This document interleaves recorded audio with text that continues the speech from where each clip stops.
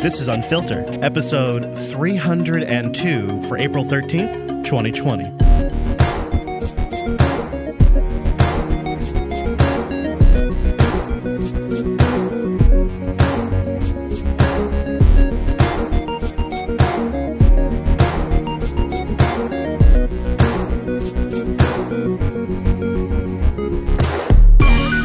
Coming to you from the Northwest COVID-19 Broadcast Command Center. My name is Jason. We're back again for another edition of Unfiltered, watching all the news that you really shouldn't be. I'm Chase, and on the other side of the virtual COVID-19 fence that I've constructed here in the studio, Mr. Chris Fisher. Hey, Chris. How you doing, buddy? Hey, buddy. I really like this plexiglass you got. Thank this you. is top-notch. Well, you know, I spared no expense. I added all the UV anti-radiation, the anti-static. Oh, watch your head there on the foam. I don't want you to get hurt. Oh, yeah. Thank you. Yeah, don't get hurt there. That's some tough stuff. Okay. Yeah, well, no, I know, yeah. But it's antibacterial, so that's nice. I do like the bunker, though, but it's a little warm in here, too. Yeah, well, you know, that's why we only keep the shows short. Kind of smells like farts in here, Chase. Well, I couldn't spend the money on the charcoal filtering, so yeah. Sorry about that. Well, I'm glad we had a chance to do this. My week was pretty crazy, and I wasn't sure if this was going to line up, but there's been a lot going on that I was hoping we get a chance to talk about. Yeah, a lot in the big world and in the small world, too. Yeah. Do you want to start with a little breaking news right off the top? We have breaking news? We do. Here it is. They're coming in right now. Oh, is it Wolf? You know, I'm going to say it's even a little bit of good news, actually. A few additional headlines, starting with this Fox News alert. UK Prime Minister Boris Johnson released from the hospital just moments ago. Breaking news. Downing Street says the Prime Minister will continue his recovery from the coronavirus at home. He will not yet be returning to work. Great news there from our allies across the pond. You know, it's always better when they have some music underneath it, isn't it? Well, I don't know if the anchor is hearing the return audio of that beat or not, but man, that would be very distracting. I mean, it's just like, get it in the beat. Oh, I disagree. I get in the groove. Oh yeah, man. You know me. He's stuttering, so I don't know. I kind of, you know what I like to have a little music under me when I start talking about something. Chris. What? Chris, what? stop. No. Stop. Okay. Stop. All right. Yep. So I was just getting into the groove. Yeah, I know, but all right. Well, I had really not a lot to say on this topic other than let me just say, Boris doesn't deserve to die, okay? I mean, I know there are some people that are like, oh, the blue team or the red team needs to win on this, and, you know, he needs to be, no. Wow. He needs to die on this. Wow. I'll tell you just this, saying. Though. Could you imagine if he had? Yeah. Woof. Yeah. That would have been... You know, and you know what the sad thing is? There are going to be people and fans of the show that are going to say, you know, maybe, you know, would have been better off. But no, I personally believe that, you know, as humans that, you know, maybe this experience will hopefully maybe change the guy and, you know, show him that, you know, maybe it's important to not, defund the National Health Service, for example, and privatize it and let America jump in there. You know, maybe not a good idea. He did have high praise. I do wonder I bet he did. Yeah. We may need some faith healers. I don't know if Nancy was one of them. Funny thing about old Boris is you can hardly tell when he's sick or healthy because he kind of just looks the same. Well, it's the hair. Yeah. All right. Well, let's start with some discussion on COVID-19 now that Boris is healed. And let's start with just where the numbers are at this point in time. Now the latest number of confirmed coronavirus cases here in the United States rising past the 500,000 mark with more than 20,000 deaths. Both numbers the most in the world, but it is important to consider the size of our country compared to some of the other hard-hit ones. Dr. Anthony Fauci saying a, quote, rolling reentry back to normal could begin next month. And in New York, deaths remain high while the governor says there is evidence that the curve is indeed beginning to flatten. Yeah, that's actually kind of encouraging there. In fact, yeah. I'm hoping that maybe a member of our awesome audience can point me to the right direction on this. And I know we have a great audience. And that is, given the percentage of people that, A, have been trying to get testing, and B, the amount of testing that's been performed. I mean, do we really have an accurate idea of the infection rate? And I mean, and how are they figuring that out? Because that kind of stuff just boggles my mind that sometimes I try to find a clear answer to, and it's hard to find. You really just have the hospital diagnosis or people that have gone to testing centers. And then the thing that's also kind of hard to understand about the death rate is it seems that they're counting essentially in some cases all deaths that have occurred in the hospital. And so say someone had a heart attack while they were there with COVID, that is counted as a COVID death. Really? They're counting that? Yeah. That doesn't seem correct. Doesn't feel like that should be right. I mean, because they've also said it the other way. Like they said it like before that, like back in January and February, where they were starting to diagnose COVID, that a lot of people died of pneumonia, for example. That maybe that they misidentified those as COVID cases. So the best that I can get to is they needed to start tracking these COVID-related deaths, and the hospital said, we're too busy, so we're just, if they had COVID. Wow. Yeah. Wow. I'd love to know more about that. Yeah, it's because there's only so much they can do. If a guy, let's say there was a car accident outside the freaking hospital. Yes. And I'm bleeding profusely, and then I get brought in on a gurney, and I'm put in the ER, and they say clear, and I don't make it. They say I die of COVID? I'm not going to dignify that with an answer. I'm not sure. Yeah, I'm not sure. But it sounds like if you're in the hospital, you're in a bed and you die. I don't know. I mean, but I think maybe the argument is quite simply, well, the COVID-19 situation exacerbated a really bad problem, and if they weren't struggling with that as well, they probably would not have died or may not have died. So we're just going to count it. See, like producer Matt in the chat saying, Texas has done less than 5,000 tests. 5,000 tests in a state of how many millions and millions and millions of people? I'm like, how are we even getting accurate information? I'm disappointed in. Oh, you know what? Oh, what do you always say?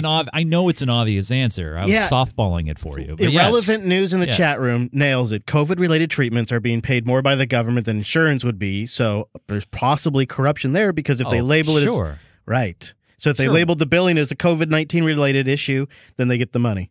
Well, this is a backhanded way.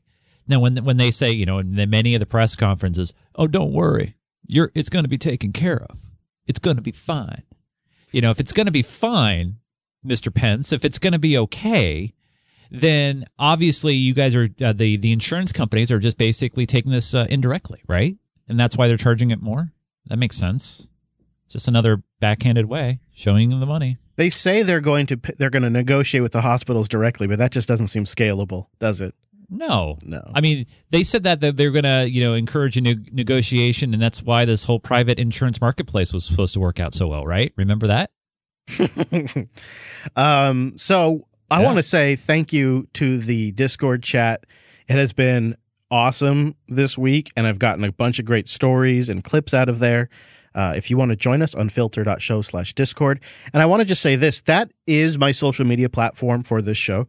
I don't really talk about it on Twitter or on the Jupiter Broadcasting shows because it's an independent entity and I want to keep it completely independent, especially after the week I just had. And so the Discord is the space where I'm talking about unfilter related stuff. And it's been a really great community there. And producer Matt has been working with folks there to make things, just even better and smoother and a little more organized. Yeah, it's when you're not listening to a live show and you want to just hang out with the community, that's the place to chill. Yeah, that's a great place. And then when we're live, we are at twitch.tv/unfilter, and we are utilizing the live chat there too, so you can subscribe or whatever, follow whatever over there at the Twitch. I'm new to the Twitch, the kids today. The thing about the Twitch is, as people start to discover us in the directories of Twitch, people are going to chat and say hello.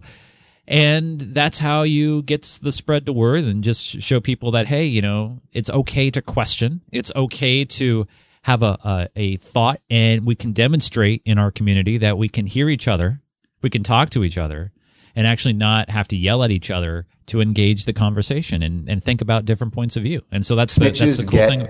Rewards. We want to thank you for turning folks in and making sure we are all safe. Yes. Sorry. Yes. Please turn them into our mods in the Unfilter Discord, please, because we want to do that. No, but you're right. It has been a really good. People are being exactly like we try to position the show. They're being open to other sides. They're listening, and then they're articulating their side of their perspective. And I think it's been great. I think when we do this show, Chris, a lot of people think that we have the absolute answer sometimes. I don't think nobody thinks that, Chase. Oh, come on now. Well, not like they 100% hold us. Of the answer. They hold us to the absolute answer that they have in vision, but right. And if we don't agree with the vision that they have of us in their heads, we have disappointed all of our fans forever. Yeah. I'm setting up a Proton Mail account for the old Showski. So what is Proton Mail for those us in the common world, Chris, that don't know what that is? It's really secure hosted email, I believe, in Switzerland, and it is encrypted by default, and it has a couple of neat ways you can interface with it, either from a desktop client or by using their webmail, and it's essentially safe. And it's a way. Back in the past, people used to send me emails that were GPG encrypted, and then I would have to decrypt them manually, and then I'd get a text file, and it just became cumbersome. Oh. I thought you were going to say back in the past, people stuck a stamp on an envelope and they put it in a mailbox. I thought you were going to go there for a minute. Sorry. No. No. Back in the day, letters were placed in a sack on a horse. It's the unfiltered mailbox. Yes, that's right. And they were shipped across the country. Yes. No, so I'm setting that up. I think it's going to be unfilter at protonmail.com or something, whatever their things are. So we'll be checking that. I'll get you that info too. But that won't matter soon anyway, because thanks to this next Kid and Security Act or whatever you want to call it, to stop child porn, they're going to get all the keys to that stuff anyway, right? I hope not. It's not a Switzerland server, so we have that. That's if true. you want to send us something long or offline, and then we have the Discord for the real time chat. I do check the Discord a lot more than I check email because it's just I got an app on my phone and I can time slice that really easily. So, anyways, little community update there. Yeah. Sweet. I like that. And have people a way that are on the inside, so to speak, to pass along information if they so chose. Yeah, although really the Discord's the way, but I totally understand it's not for everybody. Yeah, fair enough. In fact, you're going to hate me, but I even old schooled up over here and I signed into the Twitch chat with my IRC client. Well, that's fine. Yeah, I mean, it works. Nothing wrong with the IRC clients out there. No. It's just I like to be in the room of the platform that we're on. So if we were housing our own live stream, for example, and it was like a completely private thing, then of course, we'd use our own private chat there. But I figure it makes sense if we're streaming on Twitch, chat on Twitch. Can I ask you one more newbie question before we get into the other clips? Oh, absolutely. Yes. Yes, I'm here. Dr. Chase is here to help. If you play back the video on Twitch, which it stays up there for a little bit, the video version of the show, does the chat room play back with it?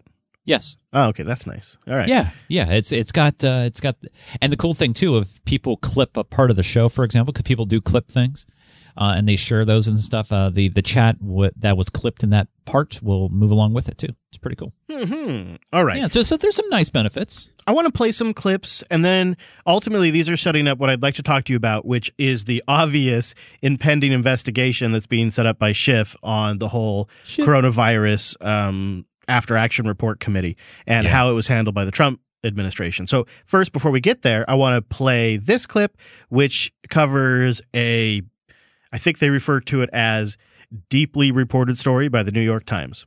This weekend, the New York Times published a sweeping investigation into all of the people around President Trump who were trying to sound the alarm on coronavirus starting back in January, and why President Trump was so slow to respond. According to the Times, on January 18th, Health Secretary Alex Azar briefed President Trump on the virus. Then, on January 29th, Economic Advisor Peter Navarro warned that coronavirus could cost more than 500,000 American lives. The following day, January 30th, Azar again warned President Trump that the virus could become a pandemic. President Trump reportedly dismissed that as, quote, alarmist. 3 weeks later, on February 21st, the White House Coronavirus Task Force conducted this mock simulation of the pandemic and concluded that aggressive social distancing measures had to be implemented. 2 days later, Peter Navarro doubled down on his warnings with yet another memo. Then 2 days after that, February 25th, the CDC issued a public warning about the threat, which reportedly angered the president. It was not until more than 2 weeks later that the president finally declared a national emergency. Now, what I find to be two things, always with me, I guess, is number one, pretty concise timeline. Number two, some of this had to have been leaked by the intelligence agency once again. We are starting to see intelligence agency leaks under the Trump administration directly to the journalists. And what that ultimately does is it gets this timeline and narrative out there ahead of the Trump administration, who is right now, as we speak, scrambling to put their own timeline together to release to the public. And during Trump's press conference today, played a montage video. Oh, yes. Of the media downplaying the coronavirus and the Trump administration, talking about how important it is. Of course, they don't really get specific on the timelines of the Trump administration. But this is a battle that is brewing right now, and these are the weapons that are going out right now. This New York Times, this leak to the New York Times, and now the carry-on coverage, the Trump administration's response to it. I'm curious what you think about this at this point. So obviously, when you have the White House today, you don't have that clip, by the way, do you, of the of today's video that they played? Of the montage? Yeah. You want to know the hilarious reason why I can't grab it? No. I don't have have it. Of course, yes, of course. Yeah. It's ridiculous because the tweet where I found it, the tweet was so long, the description was that YouTube DL couldn't download it. And that's the only place I found it before we started because the press conference was still going on when we when we sat down. So I saw it on Twitter, but ironically, like my file system couldn't handle the file name length or something like that. It was some stupid technical error that prevented me from grabbing it. But I have seen these montages before. I could play some. I have other ones where the media it's essentially clips of the media saying that it's just like the flu. It's not a big deal. It's like the flu. And then they transition to the Trump administration's response. And it's their version of the story, and it's their first response, but that's just their holding piece while they actually are developing a written document that they're going to give to the press. Yeah, all I know is what we were living through and what we saw. There were weekends when the virus was starting to pick up some steam, and the president was golfing, for example. There are instances during the month of January and February, and then people are going to be like, well, see, you're attacking the president. I'm just stating a fact, right? And so anybody who construes facts as attacks, I would love to have a conversation with you and why you're calling it an attack if it's an absolute truth. True. I mean, there are a lot of these statements in that timeline that are accurate. And so right now you have obviously the president and his team, and they're seeing, they already have this not anxiety, but this animosity towards the New York Times, and so they're going to come out with their anti-media. Look, it's bias, blah blah blah. Here's our what was Kellyanne Conway's line about alternative facts, or God, I forget what she used to say. Oh man, that was a long time ago. I forgot what that was. But this is along those lines. They want to have their version and their story of events. And I have a bit of that audio if you'd like to hear it. Thanks to alternative facts. Thanks, producer. Yeah, alternative facts. Here's a little bit of that video. In 5 years, when I'm not here, those papers are all going out of business because nobody's going to want to read them. But now they like them because they write about me. Now, with that, I have a couple of interesting. We have a few clips that we're just going to put up. We could turn the lights a little bit lower. I think you'll find them interesting. And then we'll answer some questions. I'll ask you some questions because you're so guilty, but forget it. But most importantly, we're going to get back onto the reason we're here, which is the success we're having. Okay? Please, you could put it on. Thank you. All right, I want to stop here before I play it. I mean, I cannot. I mean, he totally. I mean, you got to give him props. He's definitely the TV showman host. We haven't seen it yet. It's my first time. I'm going to watch it right along with you guys. He's obviously saw. He was setting up the clip. Yeah, and I'm going to have questions for you. We're going to talk about it. So the thing that I note about it is you hear the jab in there. Of course. Yeah. It's these jabs that I think ultimately inflame the situation with the media, and it creates this immediate adversary kind of dialogue. They each escalate to the point where it sort of permeates all of their conversations, all of their discussions, all of his statements and all of their questions. And then that sort of permeates into just the general culture and our Twitter wars and all of that. Well, and it feeds into, his fans and his base that, the president's fighting. The president's fighting for me. It's funny you say that, like one little side jab like that, and Hannity can make a whole 15-minute segment about it in that night's news. I would want to talk, and someone in a calm, respective conversation. We can have a dialogue. How that is okay in our current time right now with people that are literally are dying. There are people that are dying from this unknown.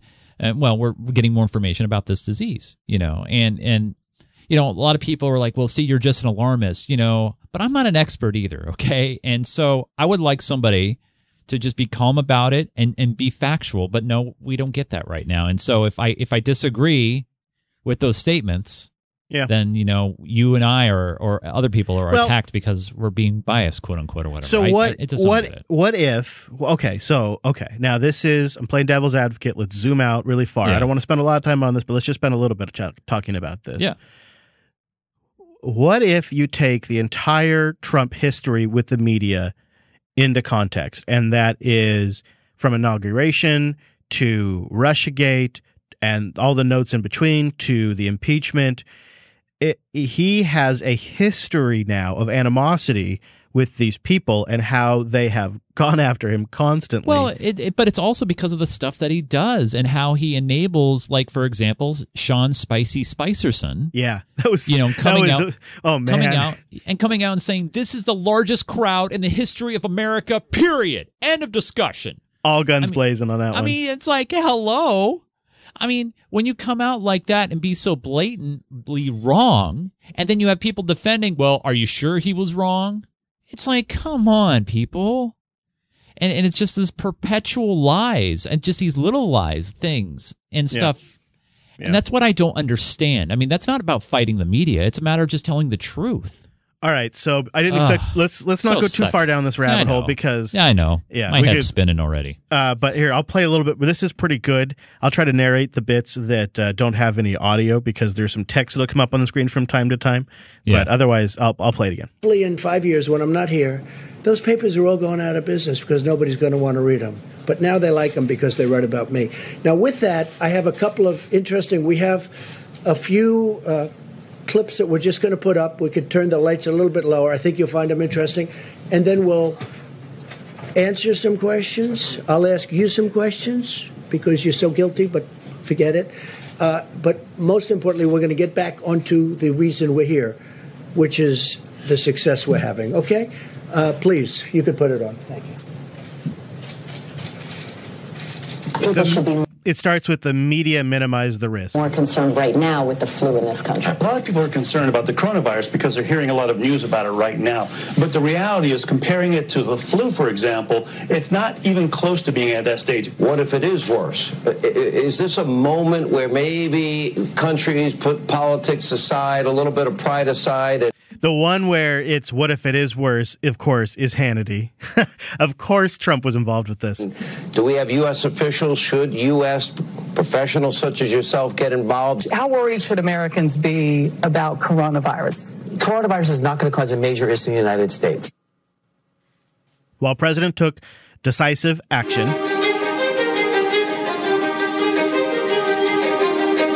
going across the screen is a timeline, and in the version we have from C-SPAN, all I got to say is if Obama did this, or if Bush did this, or Clinton did this, I mean, it's weird too because you can find the version that has the full screen video, but this one's even better because while you can't read the timeline, you can see see how awkward it is in that room. And so scrolling across the screen is a timeline, and then of course they start playing clips of Trump like on March 11th. From Europe to the United States for the next 30 days. Where he does the travel ban. Then they play clips of people, tearing him down for doing it. And then, of course, they end with all of the governors saying how much they appreciate Trump.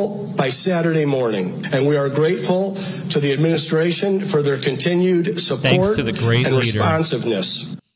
And this is what the Schiff/Pelosi after action report trial hearing is going to be all about. It's going to be war of the timelines. It's going to be timelines, and timelines. You're going to have Beck with his chalkboard. It's going to be all about the timelines. And I have here is Trump's defense of the timeline. He's got to work on this. We have CNN, we have many other places, and they're all saying he doesn't need to do it. He doesn't need to do it. All I'm saying is this: how do you close down the greatest economy in the history of the world when on January 17th you have no cases and no death? When on January 21st you have one case and no death. One case. Think of that. Now, we're supposed to close down the country, but here's what happened. When on January 31st I instituted the ban, Joe Biden went crazy. He said, you don't need the ban. He didn't go crazy. Like he didn't even know what the hell the ban was. So he didn't go crazy. But he did say... Jeez. See, and then sometimes I don't know, something about the Biden jabs I just enjoy. He did call me xenophobic. Wait a minute. He called me xenophobic. He called me a racist because he has since apologized and he said I did the right thing. Now, I don't know how accurate that timeline is. I'm waiting to see their official response. But it would have been crazy to shut down the entire economy with one case or one death. No. And here's the thing. I don't think anybody was saying that. I think people are saying is you weren't getting prepared. You weren't gearing up resources. You were not making the plans. You were not doing what was supposed to be happening at that point, is having an action plan and something ready to go. Right. And that's been my biggest complaint about all this is whatever freaking timeline the White House is going to put out isn't going to show any of that because they weren't ready. or this, the fact that they disbanded their response teams, and they obviously had a test run on this months prior. I don't know. I mean, it's like they're gonna be spinning their events, but they just weren't prepared. I can't understand how anybody can say that they were. Well, here's my view on it, and that is in terms of any threat that is likely going to approach the United States, this is one of the more predictable ones. You can't really predict terrorism or acts of nature, and you can't, earthquakes, volcanoes, that kind of stuff. You can kind of expect it's going to happen, but you don't really know when, so you can sort of prepare, but it's a really big risk-cost analysis that you'd have to go through. But a pandemic like swine flu or like corona or even like Ebola could, in one day in a super hyper interconnected world where we have these fancy fart tubes that fly all over the sky, it's super likely that something like that is going to spread like it has in the past. And the cost of travel is coming down lower and more people are traveling, and it's going to increase the rate at which infections spread and at the velocity at which they spread. It's like one of the most predictable possible threats to the country out of all of them. Yeah. And this is one of those things that I was reading a story about President Bush, President George W. Mr. W. And, and how when this was presented to him about how a pandemic could strike, he was obsessed in being prepared. These that's why Katrina was such a disaster. He was focused on the wrong thing. On the response. Wrong response. Katrina also very predictable, as a matter of fact. Yeah. So yes. I mean, this is where I don't. I also thought I think we're just flawed as us. Is that right? It's expensive. People, it's expensive, it's and expensive. There's other hobby horses, and we have that great excuse of, well, the governor should have been worried about that. Well, and and this is You can't have it both ways. You hear Republicans talking about states' rights, and then the president coming out and saying, "Well, you're going to do it when I tell you you're going to go back to work," basically today or yesterday. I don't understand like how they talk about issuing national disaster. Oh wait, don't go there yet. Don't go there yet. All right. Because I want to finish this up, but I do want to get there. That's my next set of clips. Yeah. So the big thing today is that Trump retweeted something that said #fire Tony or something like that. So Trump says, "No, I'm not going to fire Dr. Today Tony." I walk in, I hear I'm going to fire him. I'm not firing him. I think he's a wonderful guy. And he's so exasperated by this. Like, how could you possibly think this? Even though I retweeted it. Something that said fire Fauci. Why did you fire Fauci? I retweeted somebody. I don't know. They said fire. Doesn't matter. I love this answer. So his retweets don't matter is basically what he just said. I don't know. It's Twitter. If you are to believe him. Fire Fauci. I retweeted somebody. I don't know. They said fire. Doesn't matter. Did you notice that when you retweeted it? Yeah, I know. Do you hear that? That was Jonathan Karl, ABC. He was like, did you notice that? This tone is just incredible. Somebody. I don't know. They said fire. Doesn't matter. Did you notice that when you retweeted it? Yeah, I noticed everything. So you retweeted it even though it said time to fire Fauci? No, that's somebody's opinion. All that is an opinion. And you elevated it. I was called about that. I said, I'm not firing. In fact, if you ask your friends in the office, in the public relations office, wow, I was immediately called upon that. And I said, no, I like them. And then later he says, well, they didn't call me immediately because it wasn't a big deal and nobody overreacted. So they called a little bit later and asked me. I said, everything's good. Oh, my word. Okay.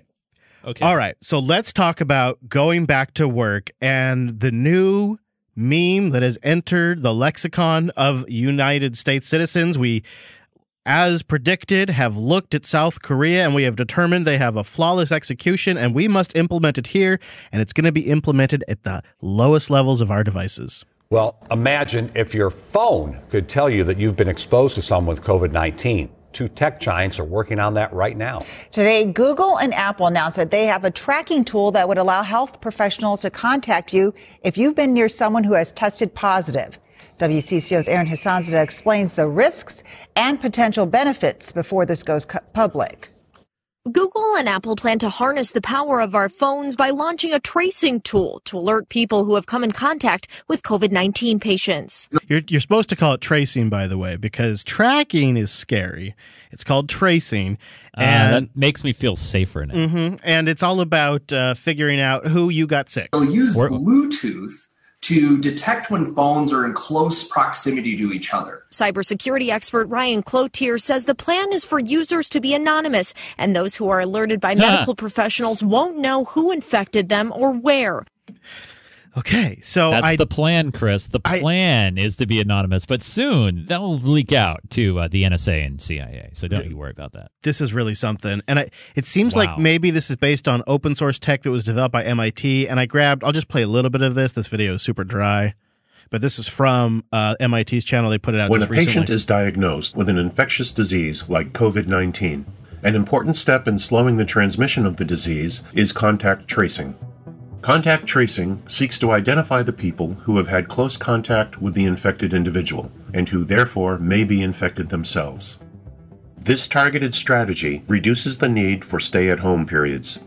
However, manual contact tracing is subject to a person's ability to recall everyone they have come in contact with over a 2-week period. There is need for an automated, privacy-preserving contact tracing system. MIT is developing one such system. Cell phones are constantly advertising their presence using Bluetooth. These advertisements, which we call chirps, can be anonymous and contain no location data or personally identifiable information. Every phone stores a list of all the chirps that it has sent and all the chirps it has overheard from nearby phones within arm's reach. The MIT system utilizes these lists to enable contact tracing for people diagnosed with COVID-19. This system not only identifies contacts, it also estimates the distance between individuals, as well as the amount of time they spent in close proximity to each other.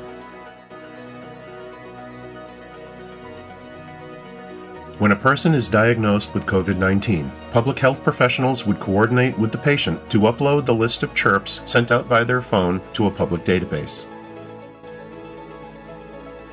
Meanwhile, people who have not been diagnosed can have their phones do a daily scan of the public database to see if their phones have overheard any of the chirps used by people later diagnosed with COVID-19. This indicates that they were in close, prolonged contact with that anonymous individual. Depending on the circumstances of contact, they may be referred to the public health authorities, who may recommend varying courses of action, including symptom watch, testing, and self-quarantine. Wow. There's a lot to digest here. You better believe there is.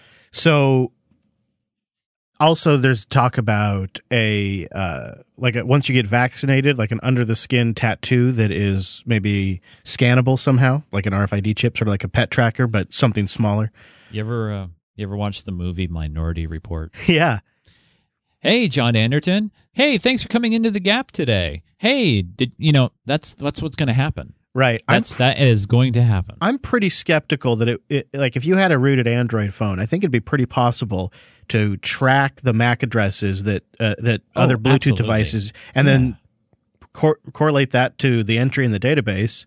But couldn't that happen now already, though, to be honest? Sure, I probably. mean, somebody could set up a chirp, or wherever you want to call it, and then somebody can start tracking your information now anonymously, especially if people leave their discovery modes on their Bluetooth devices, which a lot of people do. So this is being positioned as the solution to safely reopen the economy, because the risk is you reopen the economy, everybody goes back out, and wave 2 comes, and we have to shut back down, and things really collapse. Or what if? All right, let me flip this on you in a different way. Yes, this is the way to reopen the economy, but it's completely voluntary, and companies can implement it on a company-by-company basis. So you'll have companies that will want to do this, and you'll have workers like, wait a minute, you want me to put this on my cell phone so I can come back to work? Where do you think that's going to end? I mean, I feel like this is not the answer.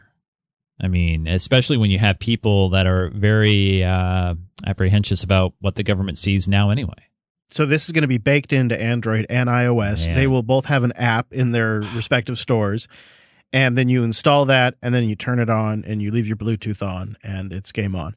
But this also undoubtedly will be added for future things as well. It won't just be for COVID-19. It'll be for all kinds of things. Eventually, the standard flu will be in this thing. I mean, you remember What about HIPAA? Remember the Amber Alert? It was like very rarely used, and then we got gray alerts, silver alerts, and then I just have to turn the alerts off on my phone because there's so many different kinds of alerts now. It's the same. It's going to be just like that. This is going to expand and expand, and pretty soon it'll include all kinds of things, and it'll generate a new era of people that are not only germaphobes but absolutely hooked to their devices. And even though I absolutely love technology and I implement all kinds of different tech throughout my life, I think there is sometimes some situations that tech is not the right solution for. It can assist in these kinds of things, but this is a very, very slippery slope. And I know those arguments are often considered to be red herrings, but I have to be honest, I think it holds water here. This is also, we've never seen Apple and Google cooperate like this either, which is just a remarkable thing to witness. And over this as well. And Apple claims that it can be done securely, but maybe I don't trust it. Maybe their deductive reasoning is if they can get involved with it now together, they can push back the government because maybe they feel that the government themselves wouldn't implement such a technology well. I mean, we look how they're handling the small business loan situation right now and COVID-19 and all that. So maybe the way they see it is, well, if the government's going to go this way, maybe if we control it, we can prevent it from getting out of hand, perhaps. I'm just trying to play a little devil's advocate on this. I'm not sure, but I would rather just a thought. I would rather they come up with the standard and implement it than some federal group that would be established after Congress takes action. I mean, that just would create some sort of monster product like we're going to get out of the Earn It Act. Right. Yeah. So I don't want Earn It Act 2.0 for this kind of stuff. I acknowledge that these kinds of things, much like cameras being pervasive in our lives now and smart speakers, are just sort of an inevitable result of the maturity of these technology platforms. Yeah. And it's almost impossible for this not to happen. I hate to see it happen over the coronavirus, to be honest with you, because hopefully within a year to 18 months, we'll have vaccines. We'll have ways of treating this thing where it is not the significant threat. And this will never be rolled back. This will be something that is with us for the rest of our lives. And that is just a door that once we open will never be closed. And I hate to see it for something that we have a solution on the horizon for already. I know I might get a little hate from what I'm about to say, but people will hate on me anyway, I think. But John Oliver, he does a show Last Week Tonight, and he does it right now from a white cube because he can't go to a studio. But he did a show last night, and I encourage you, if you have the opportunity, to check it out because he touches on coronavirus again, and one of the things he touches on is how things are going to be different and need to be fixed after this. And whether or not, and what I mean after this is after we slowly start to try to get back to normalcy. Because we're not going to be able to get instantly back to where we were 6 months ago or a year ago because there are some things that have been jolted and changed. And so we need to have real solutions and real discussions and not fight because it affects everybody. I mean, this kind of health stuff affects everybody. And it's just... I think your angle on the employment thing where employers will ask staff to install this and run this is the way this is going to get turned on. Oh, yeah. And then that's the part that's kind of scary because then, you know what? Is everybody going to get tracked like to the nth degree like this? I mean, that's the scary part. I don't want to be tracked like I mean, I guess we are being there goes the conspiracy baconish. We're getting tracked in some way, right? We're not. There are some of us that are 100% able to lock down that stuff, but I'm not one of those. I don't lock down 100% like that. And so to what nth degree? To work now, to enable for free movement of travel, I have to be tested and cleared? Or turn your Bluetooth off. That's scary. Well, I guess, but then again, is if your work requires it, I guess you could turn it off most of the time. Maybe there'd be no way for it to know when you had Bluetooth off, and then you just turn it on when you're at work. Or that if you don't want to install it on your personal device, that they have to provide a device for you, I guess. And then when you get home, you turn off the device when you are off of work, I guess. I mean, there are ways, I guess, you could handle that. Yeah, and I'm wondering too. Like, obviously, I want to look more into the MIT project. Yeah. I'd be really curious to know about the MAC address concerns on like rooted Android devices or computers that were, say, set up at a coffee shop that were constantly discovering all of the Bluetooth devices around them and reading this information and tracking it to MAC addresses. Is this a vulnerability of this? I want to look into it more because at the same time, if there is a solution that can be had here, maybe it's worth considering because I hate getting sick. It really affects both my business and my work. Well, it's a financial thing too. It's a healthcare, and that's why I think we need to resolve our healthcare system, right? I mean, we talk about the military-industrial complex on this show. We talk about healthcare and how the pharmaceutical companies are really involved with a lot. We got to fix this. We have to detach healthcare from jobs too. I mean, why does it have to be all tied together? Well, let's get to the election in a moment because that's a good election topic. Yeah, but I think it's something I'd like to hear from the audience because, geez, like at one point you do want to have a solution and maybe it makes sense to implement it now. So that way, if we had an Ebola type thing where it's something really, really, really, really awful and it's just eviscerating people's lives and we already have the tools in place, there could be benefit to that. Yeah. So I'm not. While I hate the idea, I don't want to completely shut my mind to the concept. But Chris, I'm going to go back to producer Matt again in the chat just now. He says, hey, Facebook probably has all this info already. If they just turn it on, they'll probably freak too many people out. But you got more people that probably have Facebook than they'd be able to would be willing to install a third-party app. Maybe Facebook would integrate it, because it'll be a standard built into the OS. Right, there might be Apple APIs and Android, and they'll all come together at Kumbaya. Could be part of Facebook Health and the Facebook Health platform. That's right. As we live in a new Facebook utopia. Use Facebook Messenger to connect with your doctor directly and upload your health status. And I can even use Facebook Stories to tell everybody that I'm safe and okay. I just can't. One last COVID story before we go to the election. I think I pulled this from the CNN International feed, and I don't think it's getting a lot of play here, but it's a big what the F. China has issued new regulations restricting the publication of research about coronavirus. CNN learned about this from the webpage of Fudan University. It's one of China's most elite universities. And the guidelines were published there last week saying, quote, any paper that traces the origin of the virus should be strictly managed. And the guidelines had instructions for academics about which government agency they could apply to publish the results of their research about the origins of the coronavirus. That website included the name and email address and phone number of an official at China's Ministry of Education. And we called that individual. The person who answered the phone confirmed these new guidelines had been issued, but said they weren't supposed to be made public. Shortly after our phone call, the webpage was removed from the university's site. But we've since learned that at least 2 other Chinese universities have had similar web pages published with guidelines, and one of them actually removed that information as well. Now, why is this important? Well, the first cases of coronavirus were detected in the Chinese city of Wuhan in December of last year. And there's been a pattern of government officials at different levels punishing and trying to shut down doctors and researchers who've tried to sound the alarm about this deadly disease. That is one of the things that's driven me nuts is they've shut doctors down. They provided the WHO with bogus data, and now they're even here trying to shut down research. Well, this is a matter of controlling. I mean, you have it happening right now with the White House, right? They're going to come out with their own timeline, and now you have China. Yes, I'm tying the two together. China also trying to rewrite the current timeline in history by restricting and by preventing. You know, and obviously they can do that because they're a communist state and they're trying to make that control. Mm-hmm.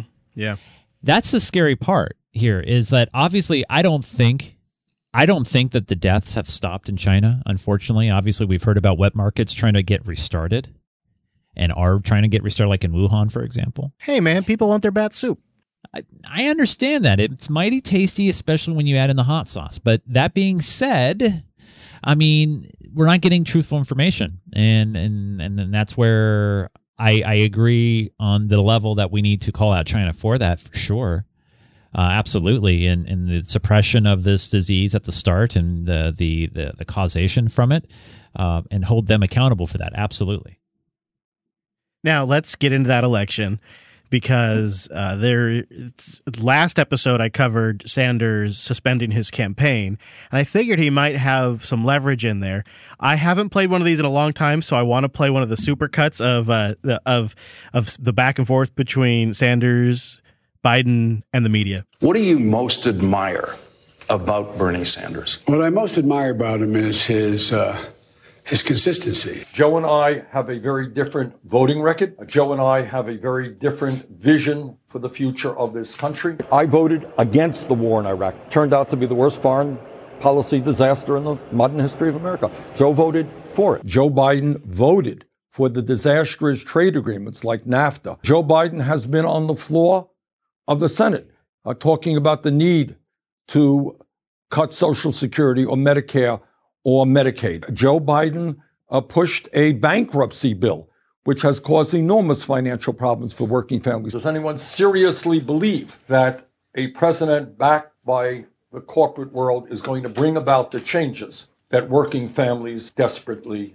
need? All right, so, well, I'll play this. Good friend, and he is a friend, Bernie Sanders. If we're going to... Yeah, he always calls him his good friend. All right, well, here's what we get today. Vermont Senator Bernie Sanders endorsing his former political rival, Joe Biden, about a week after suspending his presidential campaign. Now, it's no great secret out there, Joe, that you and I have our differences, and we're not going to paper them over. That's real. But I hope that these task forces will come together utilizing the best minds and people in your campaign and in my campaign. Democrats are hoping Sanders' endorsement will help unite the party and encourage his supporters to get behind the presumptive nominee. You think it'll work? I think it will to a certain degree. I think Bernie coming out very clearly and quickly endorsing. Obviously, people are making the joke, well, who else is he going to endorse? Ha, ha, ha. But that being said, I think, Bernie has been consistent. And that is, he said he was going to endorse, he supported Hillary, he's going to support Joe. It's about, and what this is his words, getting Trump out. And I think he's putting the money where his mouth is. The question now is he able to convince his fans and his voters? And obviously, he will still be on the ballot in a lot of the remaining primaried states. And those delegates don't automatically go to Joe. And that's a lot of people may not realize is, when they get to the convention or whenever they have the convention, those delegates will still be under Bernie until after that first vote, and then they'll go over to Joe. But this is where Bernie is going to try, and he already has successfully molded Joe's platform a bit, especially when it comes to $15 per hour and education and healthcare and things like that. Let's be honest, you're right, but Biden didn't really have a platform before this. Not a strong one. That's true too. Not a strong one. Yes. They had released like Biden plans, but they were just agreed. I mean, can you still even name what his campaign slogan is? Go Joe? I don't know. I don't know. No. I've watched tons of his streams. I don't know. Doesn't matter though. What's the number one thing he's going to do different than Trump? Not be Trump. That's his platform. Ding, yeah. So there's a lot of room for I think Sanders to influence it there. Absolutely. Yeah. I mean, and this is where, you've already seen that kind of influence already. I think Biden obviously knows that he needs Bernie's supporters. He needs the young vote right now. He needs people that feel disenfranchised with what's currently happening and in previous. I just read another article earlier today about millennials and how they're getting the short end of the sticks twice. They got it in 2008, with the Great Recession, and now they're getting it now with COVID. I've been complaining about that on the show, and I'll say, also don't discount the .com boom, because that was right as I was entering the job market. Oh, absolutely, you're right. And so, in fact, I had an employer at the time who told me, well, you're not getting a raise this year, but you still have a job. So, a lot of your friends in the tech market can't say that. Yeah. Oh. Yeah, it's been a good ride. Yeah. So I still don't know. I think Biden's best shot is people don't want Trump. I'm not sure where I fall down on it. I don't want either one of them. I think I'm going to try to vote for Tulsi Gabbard still. Oh, wait. Is she's still my in? Gary Johnson. Oh yeah, this she's year. still in, right? No, yeah. She's not in. She's she endorsed Joe. She jumped on the Joe train. She? Oh, no. Yeah, she jumped on the Joe train. Yeah. Oh, no. All right. I'm well, gonna. And well, then I was a little shocked by that because I thought she was going to be like the wild card entry. But I think it will obviously, once Biden is official, the presumptive nominee, and we get a VP pick, if you will, from the Biden camp, I think, we might see the exit of Pence, possibly. And I kind of want to get that in the Red Book right now. And this has already been talked about in the other arenas out there in the world. And so I'm not saying that this is an original idea, but I kind of like it. If you see... obviously, you've already heard from Biden that he would pick a woman as his vice presidential pick. Right. So, obviously, Trump, he's going to want to try to counter that. Pence, looking too plain. And, maybe if this virus thing doesn't end up well, he's going to have Pence be the fall guy and do a switcheroo and probably Nikki Haley. Whoa. I think you got to... That's my guess. I think to lock that in, you should submit it to the Red Book channel in the Discord. I'm going to do that right now as we speak live. I just don't know about that one. I think I'd take the other side on that one. Oh, really? Yeah, just because Pence has sort of been his go-to guy during this whole thing. I think they're tighter than ever. But we've debated that before, so we'll just have to wait and see. Can I tell you can you guess who my write-in's going to be? Because I don't think I'm voting for either one of these guys. Well, we already know the state's probably going to go blue, so your vote is safe. Who are you going with? There's only one obvious choice, and I think it's on the tip of all of our tongues. I think he deserves to be president. We need somebody as broke as the rest of us in there. I'm writing in Joe Exotic. Oh, of course you are. Joe Exotic for president. Just got to get him out of jail first. Chris, why didn't we think of a content of a show like that, right? I mean, God. No one's listening to us. People are watching Tiger King. Unbelievable. What the hell? Unbelievable. Wow. Come on, Netflix. Go ahead and get our show. Buy our show. Go ahead, buy Unfiltered. Be sure in your downtime from watching Joe Exotic, you go to unfiltered.show/subscribe, because Chase and I will be back very soon. But if there's something big that happens or develops, there will be an Unfiltered breaking. I'll jump on. I'll give you the latest. And then we'll come back and we'll discuss the highlights or the big notes of the week right here So to get all of that, unfiltered.show/subscribe, or go over to twitch.tv/unfiltered and subscribe over there and get the live version and the recorded past versions as long as they're on there. Buddy, I know you're cooking up some stuff, so where do you want to send folks? Yeah, I'm doing a lot of great gaming and geek content over right here on Twitch. So if you're watching live, it's Geek Gamer TV on Twitch. You can follow there. And I spew all this stuff on the Twitter as well, at Nunes, Nunes. I'm the legit guy. The legit Nunes, not the other guy. The real one, not the fake one. It's not fake news. I'll say check out my personal website, chrislast.com. I got my new projects on there and ways to get a hold of me. Of course, I'm going to give a plug for the Discord, unfiltered.show/discord. And all of the links that I have that help influence the discussion today are at unfiltered.show/302. All right, everyone. Well, thanks so much for joining us on this week's episode of the Unfiltered program. Feels good, Chase. Feels real good. Yes, it does. Stretch it out. Feel good. Enjoy the beautiful fresh air around your house. Stay healthy, too. Stay healthy. Right? And right now, wash your hands. All right. And we'll see you right back here. Not now, not then. But soon. Yeah.